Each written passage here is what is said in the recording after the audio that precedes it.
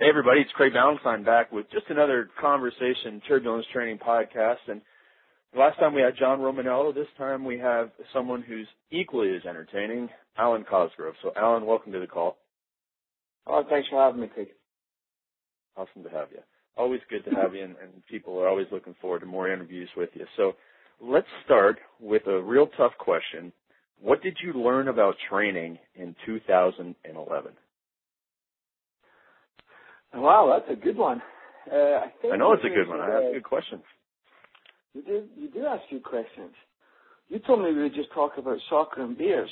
All right. I fooled you. We'll talk about boxing too, because I think you fooled me. Here's the thing, and it was probably through some of my meetings. I speak on the Perform Better tour, as a lot of people know, so I get to hang out with cool people like Mike Boyle and Todd Durkin and Gray Cook quite a bit throughout the year. So it was a conversation on self-limiting exercise that I had with Gray Cook.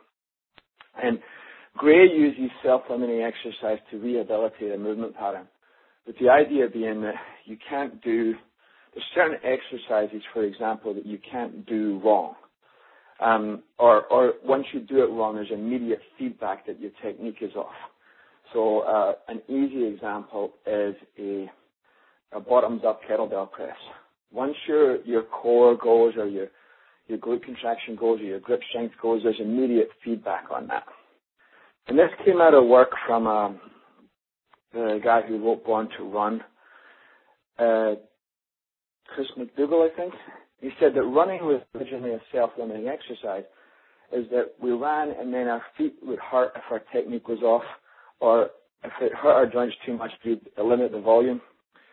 And rather than just evolve, he's a big barefoot running guy, but rather than just use that technique to gradually improve our fitness, we tried to circumvent that by using padded soles, padded, training shoes, and hence the birth of the fat sole. And now we've circumvented that feedback loop. So you can run further, and it's actually not been beneficial because you can now run to the point, you can run with bad form, and you can run and get injured if you overuse it. So the way I think, Craig, is, right, how can I take this? How can I take what a restaurant is doing and use that for marketing for my business? How can I take, something I'm seeing online or offline and flip it and use it another way? So I started thinking about, could we use this with our general fitness clients in some way? And so what we started doing at Results Fitness is a lot of our fat loss exercise selection are based on self-limiting exercises such as pushing the sled, the ropes, whereas the immediate feedback of whether you're doing it, you can't do it wrong. You can't push the sled wrong. It just stops.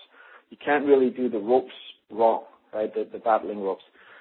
Things like goblet squats, they have such feedback.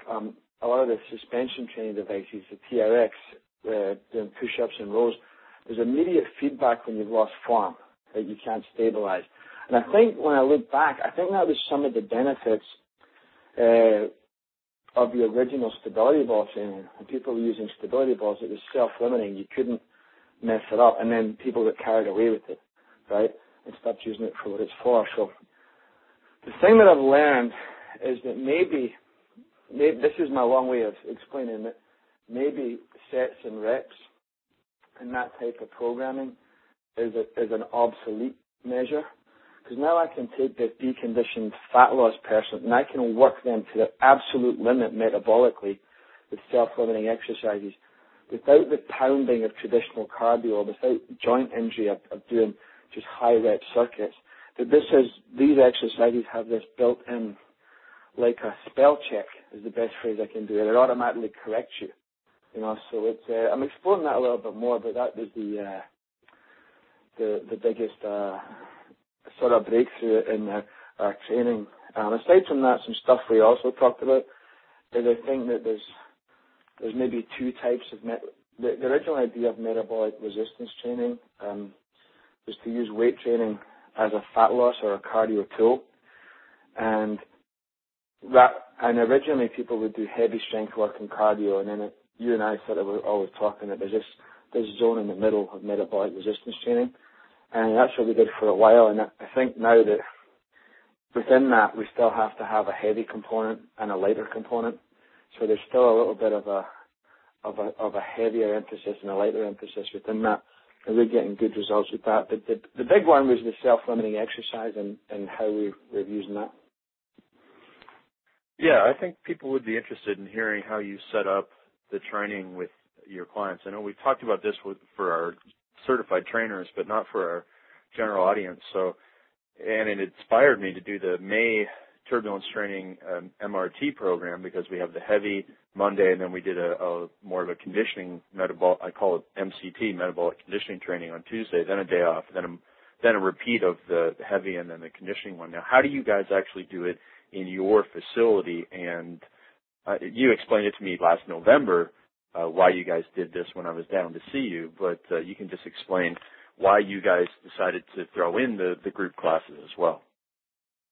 Well, the big thing was I don't think there's anyone listening who can at this point can doubt the superiority of interval training in terms of a fat loss agent. So with our general fitness and fat loss clients, we always use strength training as the cornerstone of our program. I think it's the best use of your time. When you look at Christopher Scott's work, when you start looking at the actual real calories burned, it's way higher than any type of cardio training. But you can't do that, 4 or 5 days in a row. Like, it's hard to do that. And that's kind of how the split routine from bodybuilding came in. And I think we lost our way with general fitness chasing that model. So we're having people perform 2 full body weight training sessions a week and 1 to 2 interval training sessions. What I was finding is that at some level, especially for someone who's not lean yet, right, interval training can kind of beat you up, right? Running a mile is, I believe the statistics are 1,500 repetitions for a mile, right? So it's 1,500 plyometrics with forces of, the last stat I read, I've always said 3 to 5. The last stat I read said it was between 2 to 7, depending on mechanics. Regardless, it's a lot of pounding on the joints, purely to burn calories and elevate, metabolism. So we started looking at how can we do this with non-traditional exercises. And so we started doing things like body weight circuits and lunges and dumbbell stuff. And we found that I thought we would get close results. We actually get better results. But then we run into a problem that you're finishing a heavy strength workout on a Monday and you're coming in to do an interval maybe on a Tuesday and you're kind of a little sore from the first workout. So we couldn't just do the same stuff. So we had to do essentially a same type of a workout with short rest periods, sort of longer sets. So we got that same metabolic stimulus, but using a lighter load. So you may squat with weight on a Monday. You may do lunges with weight, and you may do kettlebell swings, which are a high intensity exercise.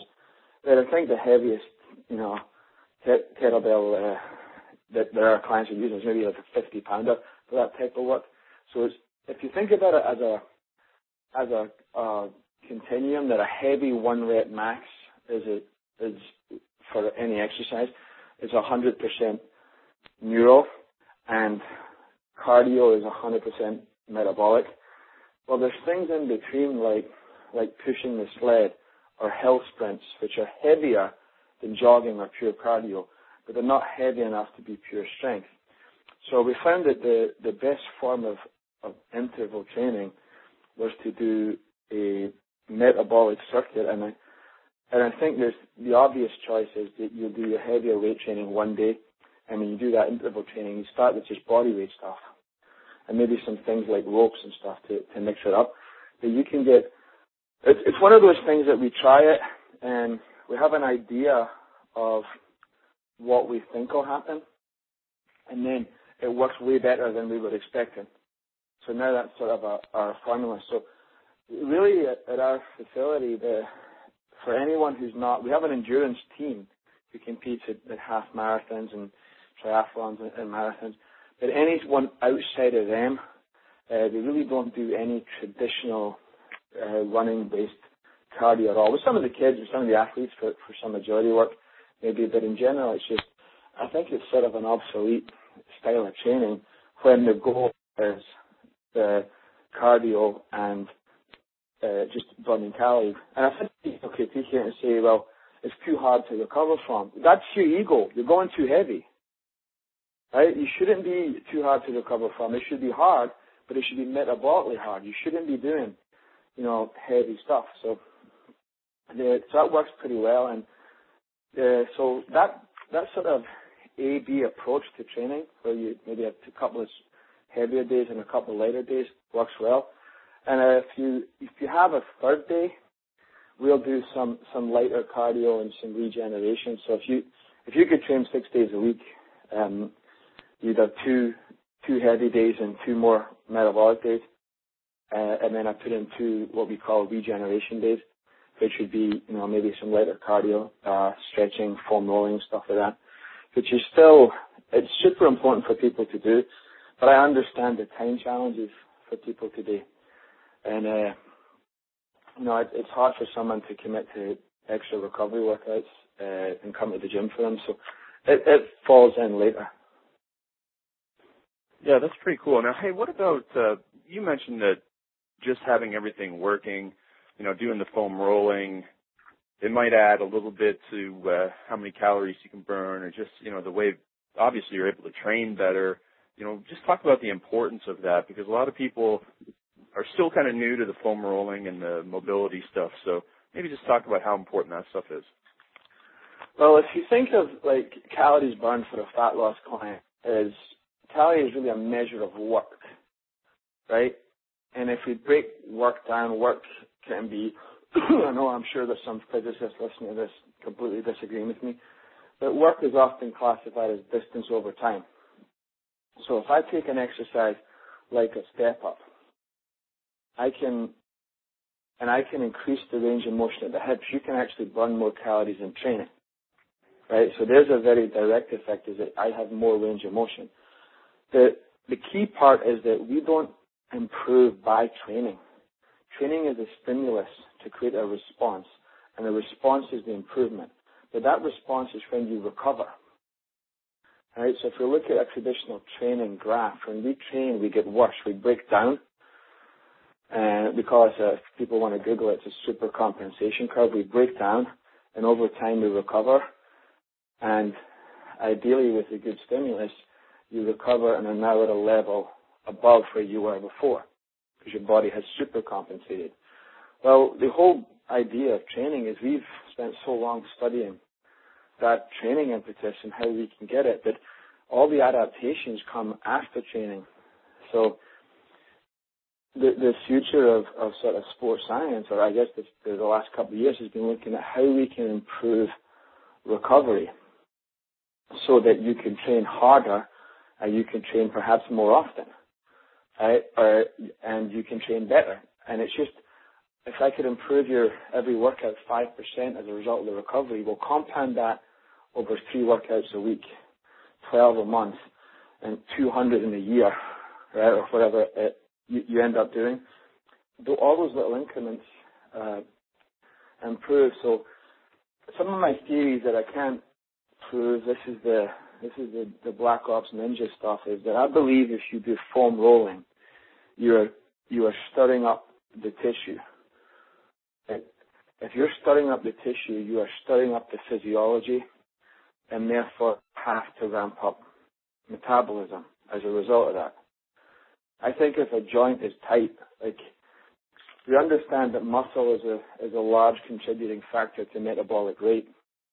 But the muscles are responsible for movement. So if you don't move, all that muscle mass doesn't burn that many calories. Muscle is responsible for movement. But if you look at something like a tight hip structure or a tight hip flexor, well, that muscle's not working properly. Therefore, metabolism cannot be working properly because muscle feeds metabolism.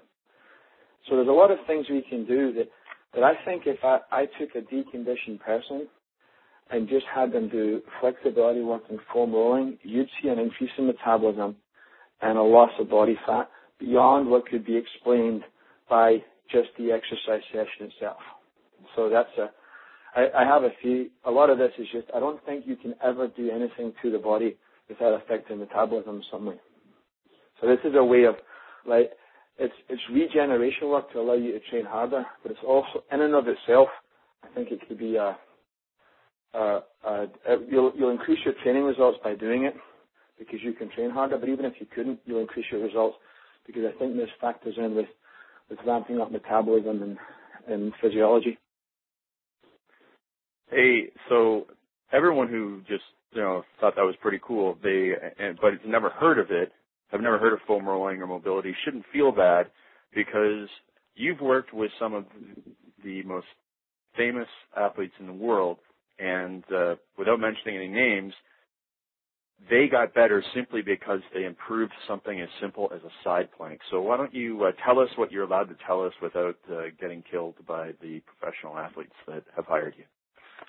Yeah, well, I was asked to work with a professional athlete last year. He's having some problems, and so I looked at his training and assessed him, and the best way to describe it is there's a base, and this may have come from Gray Cook. There's a base of movement that everybody needs to have, and above that you've got like your strength and power, right, and your speed and all your biomotor qualities, and on the top of that is your performance. So if you look at that as a pyramid, this base is movement. So with a lot of people, if you think of maybe a ballerina or someone who's very flexible and has a good range of motion but is kind of frail, that would be somebody that we would call underpowered. So we break down their training and like they don't need to move better, we just need to get them stronger. Like, we just need to get them faster. But I'm looking at this guy and after we tested him, his biomotor stuff, his speed and his strength is there. But when I did some screening, he literally couldn't hold a side plank for more than 10 seconds. He just never trained that. So I started doing some other stuff with him. He could squat a decent amount of weight, but when I put him in a split squat, he could split squat above what he could squat. Now, people are like, well, you get two legs working and two legs working. What's the difference here? Well, a split squat or a lunge, if you want to call it that, has a wider base of support. So the core stability is not challenged as much. And when I say core stability, I don't just mean abs. I mean lower back, glutes, everything. So if I can have you, let's say you could squat 200 pounds, Craig, and I have you move to a lunge. If you can squat more, that's a sign that the base of support is different. So as I broke down with this guy, we chunked it down to, I just started bringing in what I call stability challenging exercises, not balanced exercise. It's things like side planks. That was the master key, right? To find the one thing.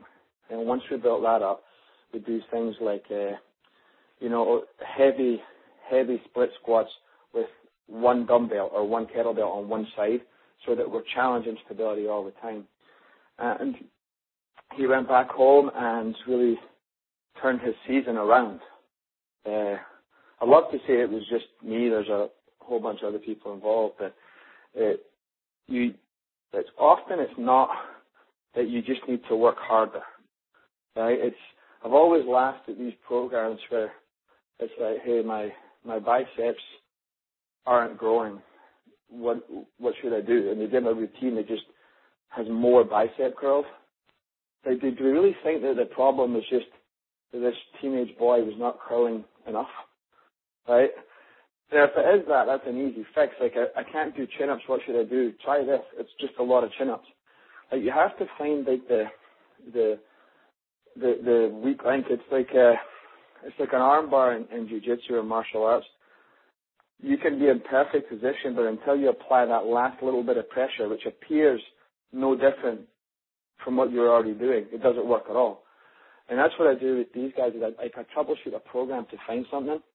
And with this guy in particular, I'll be honest, you're going in thinking you got to bring some crazy Bulgarian shock training to the scenario to improve this guy, and you're finding something real basic, right? And it's just it's like the best way I can describe it is you're taking your car in to get a bigger engine put in, that your front end's out of alignment and your back tire's missing. Right? There's some simple things you can do to get more power out of it. It's the releasing the brakes philosophy. That it's not always about putting your foot on the accelerator harder. It's about, removing some of the limitations that are already there. That's pretty darn cool. So there's a lot of similarities between regular folks training and making the best better even. Well, I think that's the part that strength coaches don't like to tell you. But training an elite guy's usually easier because they're so talented, right? But it's just riskier because you don't want to screw them up. Like the general population, I think, poses a challenge because these are not gifted athletes, right? So I'm always more, and there's so much. If you think there's misinformation at the sports level, the general population, there's people who think you can wear shoes and your butt's going to look better. There's still, like you and I will have conversation. Like we're talking about self-limiting exercise and, two load phases for metabolic conditioning. But there's people out there still, thinking that they'll drink, cider vinegar and lose body fat. And these are the people I actually get more of a kick out of. It's cool being like the hired gun who goes in to help an athlete with a program or eval a bunch of people. It's cooler just helping regular people in my head. I get more of a kick out of that, to be honest. Very nice, very nice. So let's kind of switch gears now and talk about some stuff that has something to do with training. So the UFC fight, you were talking a little bit about that and how it had a 1 minute of action. So what was your take on the whole thing? Should they have had another fight or what? Well, I think I'm looking at this purely from a business point of view. This was the showcase event on Free Network TV, and it lasted a minute. And I don't think they could have another fight because they only had a 1 hour show, which when you factor in commercial breaks, I think is 44 minutes or something in the US. So a fight, it was a championship fight which goes 5-minute rounds with a 1 minute rest. So you end up with about a 30-minute period of time before the result and before the commence. I don't think they could have had another fight, but I wonder if it will help them to get to the next level of business because you had an opportunity, and there's no one to blame for this. You had an opportunity to expose your sport, your business, to a whole new clientele. And what was delivered was 64 seconds of what I would consider as a long-time martial artist and a fan of multiple combat sports, sloppy boxing. Right? There was no real technical ability, and it really, the first punch landed, ended the fight. So I think martial arts fans appreciate it. I think UFC fans would like it. But I think the general population who've never seen this before would say that just looks like boxing, only not as good. So I don't know if they could have maybe had a highlight reel of, kicks and submissions and a whole bunch of stuff ready to go. But I don't think this was what they had planned. As evidenced by Aspen, they built up their champion so much. And Cain Velasquez, and he lost with really the first punch that was landed. The Dana White is I'm not sure his exact position, president of the UFC, director, I don't know. He just kind of went on a tirade afterwards about what Velasquez did wrong. Because they're sort of embarrassed that you presented this as your superstar champion, and he got knocked out with the first punch, I think. So I don't think anybody's to blame. I'd be, if I got 1 minute on network TV across the entire country to showcase my gym, and it came down to somebody doing a couple of reps of a bicep curl with dumbbells, I'd be kind of bummed, you know. It doesn't really show the extent of what we do. Right on. So, did you watch the Pacquiao fight? Oh, of course I did. And who won? I think Marquez won 7-5. I don't have a problem with a draw or a Pacquiao win. One of the scorecards is so one-sided. That's not real. Like, I scored it 7-5. I watched it again without listening to the commentators and no one at my house, so I could just, because I'm a geek, and I wanted to see if my opinion was the same. And 7-5 means that if I had scored one round the other way, it's a draw. And it was that kind of fight. There was some close rounds. If I'd scored 2 rounds the other way, Pacquiao wins. But the one scorecard came in, it just was so one-sided. It's just, I don't like to say that it was biased as much as it was incompetent. I just can't see that fight. That was a one-sided fight in one guy's eyes. I don't think anyone's there. And there's evidence by the crowd just booing the result. You know, Pacquiao's the golden child right now. The crowd were just booing the result. And like, that's people there. They don't hear commentators. They're not swayed by what we see on TV. They're watching it. You know, but I'm always at the same point. I like a professional. When you're there watching it and you're, you know, with your friends talking and you get distracted, and you know, a professional judge doesn't get to do that. So I thought it was a really close fight. Could have went either way.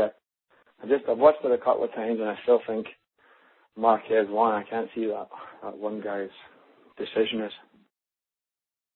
Interesting. And the reason why I'm asking Alan these questions is because he's a student of the fight game, and he was a world champion Taekwondo guy. So you also went to the Hopkins fight, right?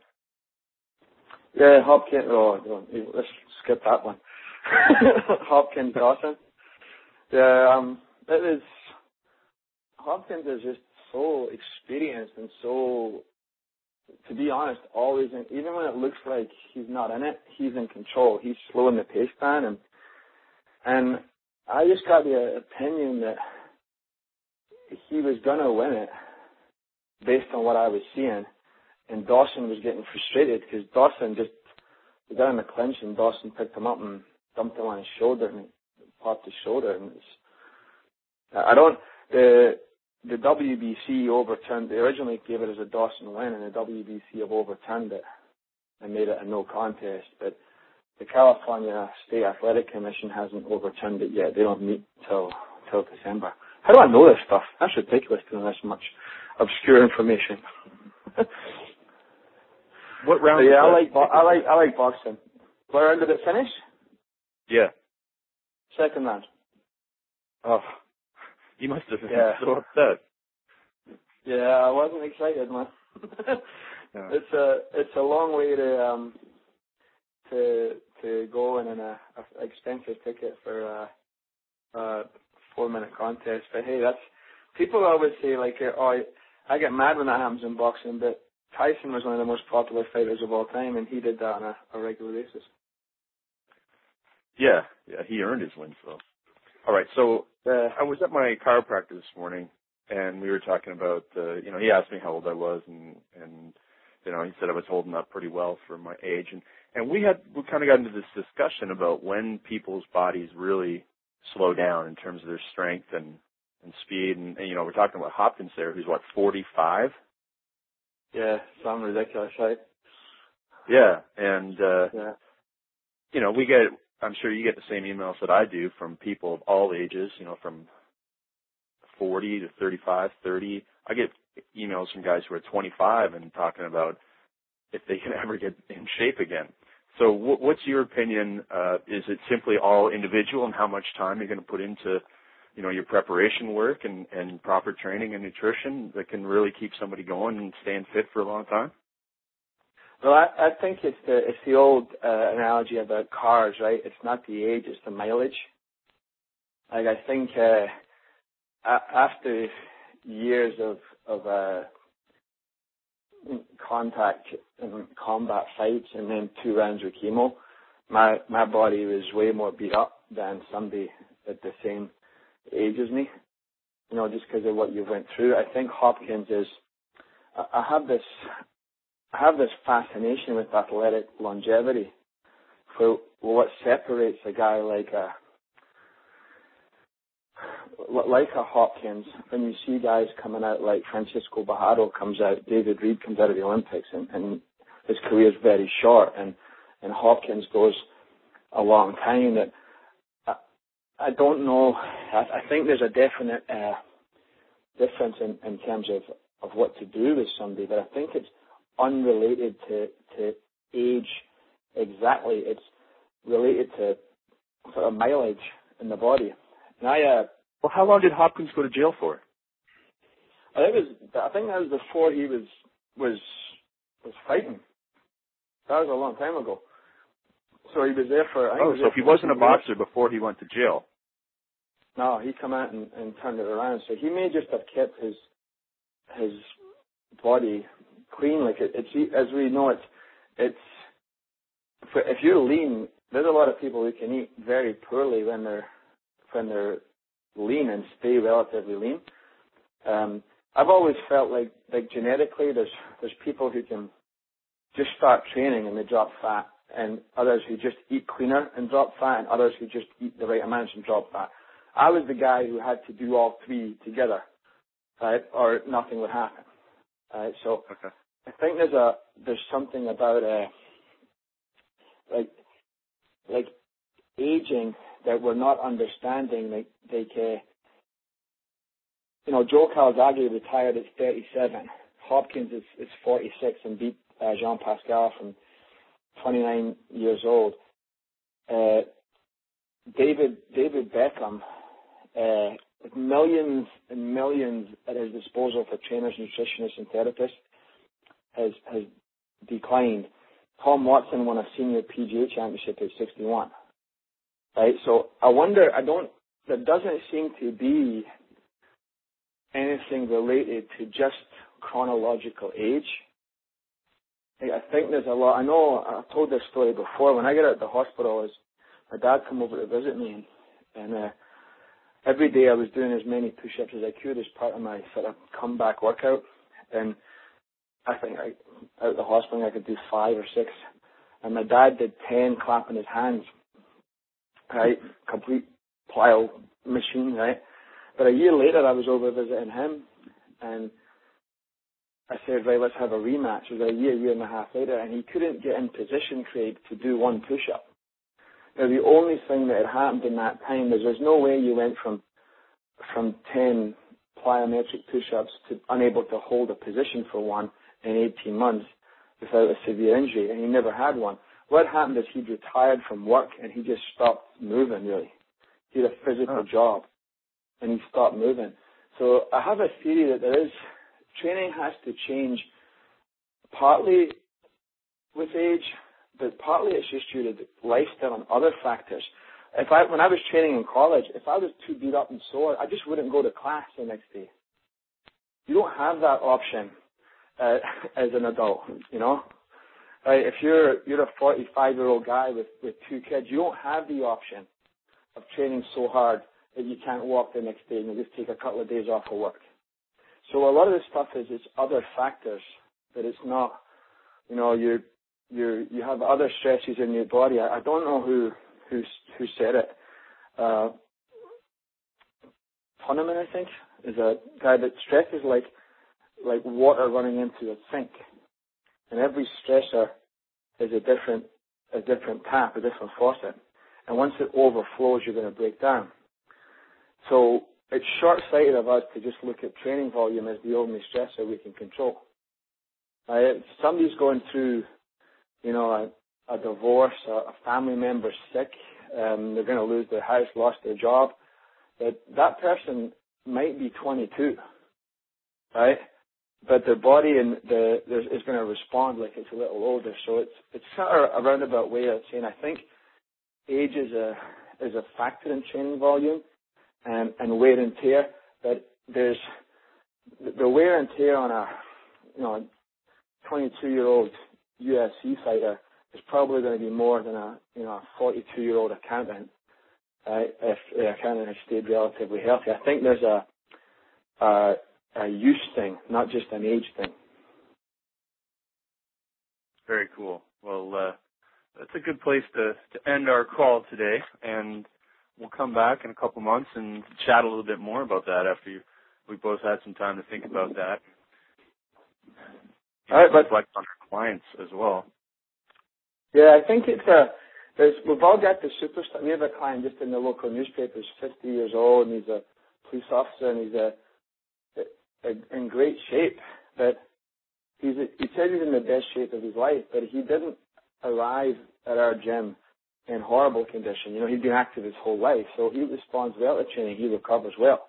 And I've got other people that were constantly monitoring loading, and you got to cut sets, and even at a certain point, like if you can squat 200 pounds, well, anything over 100 pounds, even in a warm-up, is training load. So with some people, you have to be careful how many warm-up sets you do, because it's all load. So it's just to listen to this call, start thinking about it, and sometimes pulling back with some clients gets them better results. Right. Yeah. Good point. And then putting in more of the mobility and foam rolling stuff. So going back to the foam rolling stuff. Sit, right? You can. It's when I say rest, you can do mobility and stretching and activation work that's very low level stressors in between sets and stuff. Yeah, and where would you rank, putting mobility and foam rolling into somebody's program on a scale of 1 to 10? Would you say it's 10 or an 8? I mean, it's hard because everything's important. If you didn't have time to do mobility and foam rolling, I would pull something else. So it might be the most important. I don't want to say it's more important than strength for a power lifter or more important than cardio for an endurance athlete. But this is like I've got to take care of the tissue before I ask the tissue to perform better. So if you said, hey, I'm running late today, I got to get out of here in 25 minutes, what do we do? And I'm like, right, we'll do foam rolling, mobility, and core. And we'll get the strength and conditioning stuff done another time. And so I'd never cut that. So I guess if my answer to that is, then it's got to be the number one priority. It's got to be a 10. So what happens with people who don't? It's one of these things for people who don't need it, enjoy it. Like I said, when I was for static stretching, when I was doing taekwondo, I would find it very relaxing to hold a stretch for a long period of time. Other people are grimacing in pain. And that's the problem, is that when you're really tight and sore, the foam roller hurts. That's a sign you need it. Right? But it's hard to get somebody to do something that uncomfortable. But I think it's probably if I could just get, my dad's almost 69 now. If I could get him to do one thing, it would be foam rolling and mobility. Quality of life is based on, I think, with the real aging population, on tissue quality, range of motion, and the ability to produce power. I think our focus on cardiac health is obviously important, and our focus on muscle is important, but I think we missed the boat. I think the muscle declines because we're not using it. I think that, and you start doing that because you'll hear, I'll watch, an old person reach for something, and everybody listening to this will picture it as they reach for something or bend to tie their shoes with an involuntary groan, like it's a max effort thing. Like that's a sign that that's the first thing to go. That obviously when you look at it, not to be morbid, but the last thing to go is obviously the heart. Right? But people lose their quality of life and their ability to move around and get in and out of cars, up and down stairs because of mobility and tissue issues way before they lose cardiovascular health. Yeah, that's what I believe too. And then, I do 20 to 25 minutes, maybe in 30 minutes before every workout, mobility and foam rolling, and my shoulders haven't been better in years, and I'm just able to beat myself down in training and still allow myself to do that because of the foam rolling and the band pulls and the stretches that I do before training. And now it's just like any other part of training. It was not the most fun thing in the world to get started with, but it's important.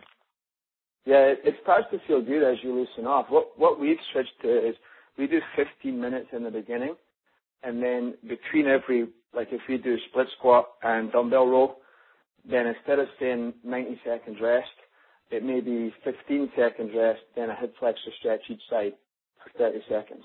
So we put it in between the work sets too, just to increase the volume of it, because our challenge has always been we need to get these people in shape and let them enjoy this workout. I need as much of this as possible, but there is a part of foam rolling and stretching that's kind of relaxing, and then I want people to get fired up and do something. So we fit it in between work sets to get in some extra volume there. Yeah, that's exactly it, man. That kind of is a sneaky way of getting it in so that people, don't think, I got to go and do this warm-up before I actually get into my training. So throwing it in there as well is almost the third exercise in the tricep. Bang. Yeah, and that's a perfect way. And the other way is to make the warm-up, a little more. I think when people I don't think our clients know it's a warm-up, but I think if you saw me do this in the park, if I was doing a boot camp or I was doing a bodyweight class, you wouldn't know where it ended and where the next part of the workout began, because you can make a warm-up fun and multi-planar, and it doesn't have to be this. I've always felt that there's some people who feel like it's this drudgery they have to get over with before they really start training. Like that's our coaching issue. You got to program your clients to understand that this is part of the training. This is maybe the most important part. Yeah, exactly. Well, let's hopefully some people on the call will take their warm-up seriously and get that foam roller and add it to their system, because in terms of the long view, it's really, really, really going to make a difference. It's the best. It's the poor man's massage therapist, right? If you get a massage every day, you'd love it, right? This is the way we can do it without having to, pay for a massage therapist every day. Yeah, exactly. Well, sir, we're out of time here. That was a really good call. It's always good to talk to you again, and really appreciate everything you shared there. All right. Cheers, man. I'm looking forward. All right, thanks again, and everybody. Yeah, what's your blog again for people to check out? It's just my name, AlanCosgrove.com. ALWYNCOSGROVE.com. It's just my name that you can't spell. .com. Just my name that you can't spell. Hey, as I've said on our call with you before, if I can make money on the internet with a name spelled like that, anybody can make money on the internet, right? That's exactly it, man. That's exactly it.